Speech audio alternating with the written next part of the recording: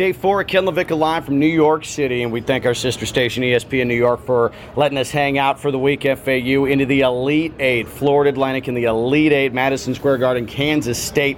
That'll come up tomorrow, and joined here at our Marriott Marquis location, 9th floor outside the team meeting room with FAU head coach Dusty May. And for me, and my job is to come up with words and be verbose and describe this, it's getting more and more difficult. This team has been amazing in this NCAA tournament, but I want to start with this. We didn't get back to the hotel until, around 1 o'clock in the morning, super late tip last night. What have the last couple hours been like for you? Did you sleep at all? When did you start breaking down Kansas State film? What is life for you and your staff right now? Well, we met last night when everyone took 30 minutes to kind of decompress, say hello they need to say hello to. Then we met and started formulating our game plan of what we knew at that point. And then Coach Williamson had the scout, so he'd already watched probably 5 games plus yesterday's live scout. And then we just split it up where everyone else grabbed one other game. And usually we just try to find opponents that play similar to us, similar size, similar habits on both sides of the ball. And we just try to come up with the most condensed, efficient scouting report we can. And our guys are incredible where they're locked in, they're focused, and they help us with the scouting report too because they're in the moment. So, we're at it, and we'll continue to work on it all day. And then hopefully by tomorrow when we throw that thing up, our guys will just be hooping. I know that there's been this conversation, and you've been asked about it by national media, if this team's a Cinderella. And I know that there was a tweet from the CBS account of the final sequence of the game saying that FAU stuns Tennessee. I didn't think much was stunning about last night. FAU fans had a little bit of an edge about it. I understand where that comes from, but I don't feel like anybody around this group is stunned by what took place. Yeah, Ken, the only thing that's stunning to me is how hard and how long our guys can play. They've been able to sustain this energy, this physicality for such a long period of time. It's just who they are. It's their identity. So I'm sure the people that haven't seen us up close, they're stunned, and that's fine. It is what it is. But our guys have earned this, and they're not scared of the moment, and we're on to the next. Are you overwhelmed by the media attention? You have become an extremely popular name. Dusty May, when you're not being called Dustin May or Scott May, you become a relatively now household name in college basketball. You're on Get Up. You are at the ESPN Southport studios here in New York. You have countless media requests. You're meeting with national media. Are you tired? My body's fatigued, yes, but mentally I'm ready to go. We're running on adrenaline, just like our players are. As far as the media, it's a responsibility that comes with the job. I'm very proud to represent our guys and represent our program on a national scale, and we're always trying to promote something bigger than ourselves and plan for the future. We don't want to be a one-hit wonder where this is it and then FAU disappears. We want to be able to sustain success and put ourselves in position to compete on this stage year in, year out. How do you think the guys, your players, have handled this increased spotlight and the media responsibilities that come with it? I know that this has been a very green group for some of them when it comes to that, and a funny exchange after the Fairleigh Dickinson game with Nellie Davis. They're coming along. How have they handled this entire umbrella of notoriety now? Well, I'm sure that they feel great about themselves and it feels good, but we've talked about it, and each one of these media requests is a great repetition for them, and they're all going to go on and do things after basketball. Some of them are going to play professionally and they're going to be interviewed. They're going to have to formulate quick answers and things like that, and then others are going to go into business or sales or law school or whatever the case. So this is real life repetition, and it's not life or death, so you can make some mistakes, you can grow, and our guys have gotten more and more comfortable with every interview as I've heard them. Here with FAU head coach Dusty May, Ken Lavicka Live here on ESPN 106.3 from New York City, and Florida Atlantic into the Elite Eight to take on Kansas State on Saturday. Through all the grind and the fatigue, are you having fun? Ken, I've had fun every single day since last year that this team has been together. Is this any more fun than a spring workout in March, or a spring workout last April or May, or is this any more fun than a summer workout? Not really for me. I love being in the gym with these guys, love trying to help them get better. But yeah, it's all fun to me. It's on to the next. This is something that I know will be special down the line, just as it is when I watched Chioza's shot in the Garden when I was at the University of Florida as assistant. It feels awesome now.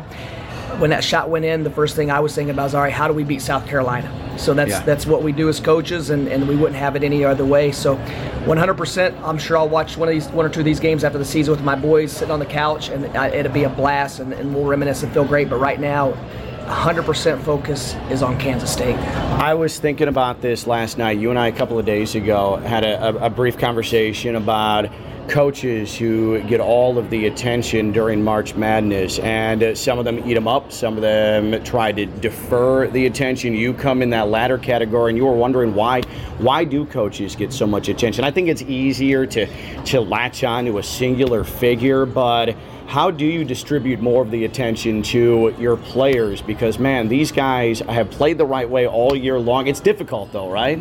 Continue to spread the word about who they are and promote them. And coaches are always going to get attention, and just like we're always going to get negative attention when things aren't going well, that's part of it. But as far as us coaches searching out and trying to get more of the spotlight on ourselves, absolutely not.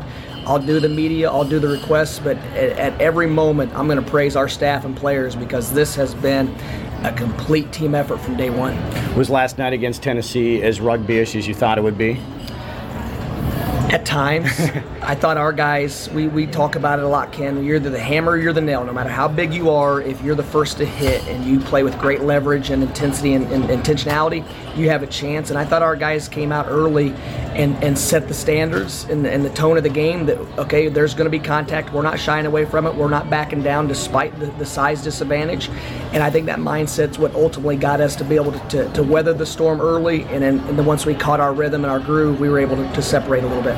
Two Palm Beach County guys are on this roster. Giancarlo Rosado, Palm Beach Lakes. Alejandro Olat, St. Andrews, played with your son at St. Andrews. Those two guys in very different capacities mean a ton to this team. Ali is your top scout guy, and Giancarlo has been remarkable. His improvement, he's the backup 5 now on this team. What does it mean to be able to do this while also in not something traditionally known as a basketball area, this Palm Beach County, though there's a lot of talent, to have two guys who mean so much to this program on the floor?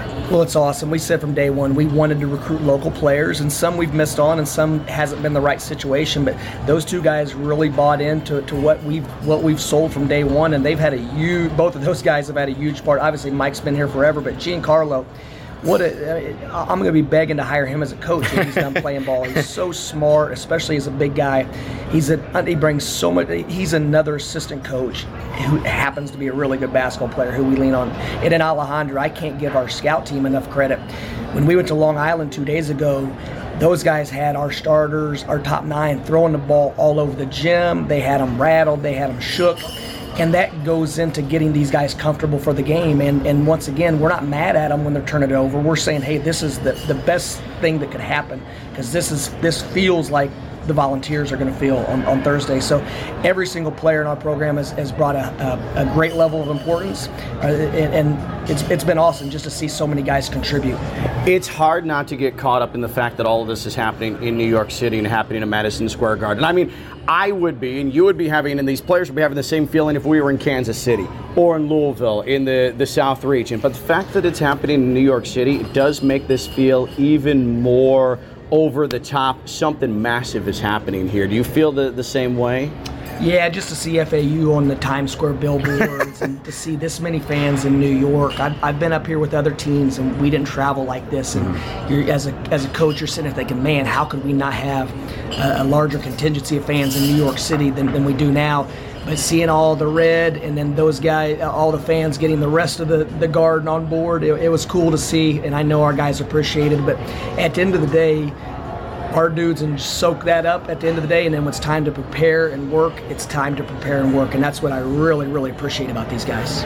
Was interesting. I mean, I've been around here a long time, and the FAU fan base is tiny at times. Basketball has always been an afterthought at Florida Atlantic until you came in and started building the profile. But these guys, even though they know it's a small fan base, and I know they hear people disrespect the school and the athletics department, but they act like this is the biggest thing. They love when the marching band is out there playing them onto the bus. They're standing on the media tables to get them going at Madison Square Garden. Like they're truly immersed in this whole FAU thing. There's a lot of pride in there, it feels like. Yeah, Nelly and G and I yesterday were talking about it. Nelly said, Coach, do you think they're going to build a new arena?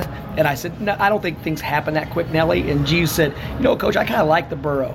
And I said, gee, I love anything that's ours. We're not going to complain about what we don't have. If Kansas State has a bigger gym, that has nothing to do with those guys getting on the floor and competing tomorrow. And we never complain about what we don't have. People can say whatever they want. We like who we are, and we're never going to change who we are. How busy is that phone of yours right now?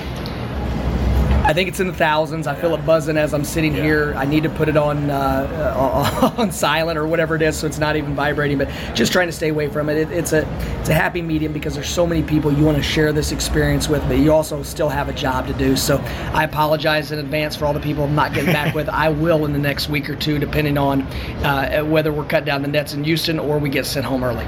I want to ask you one final thing. Keontae Johnson is someone who, in this area especially, basketball fans are aware of. Former Florida Gator, collapsed on the floor last year, a game against Florida State. We actually had a game scheduled against them in Gainesville that didn't happen because, as you would imagine, Florida was not ready to take the floor after that. Decides to go to Kansas State. Great decision. He has been amazing all year long. But you go back a ways with Keontae Johnson. Your son at Florida was a teammate of his. It's going to be special, I'm sure, to go against him in the Elite Eight.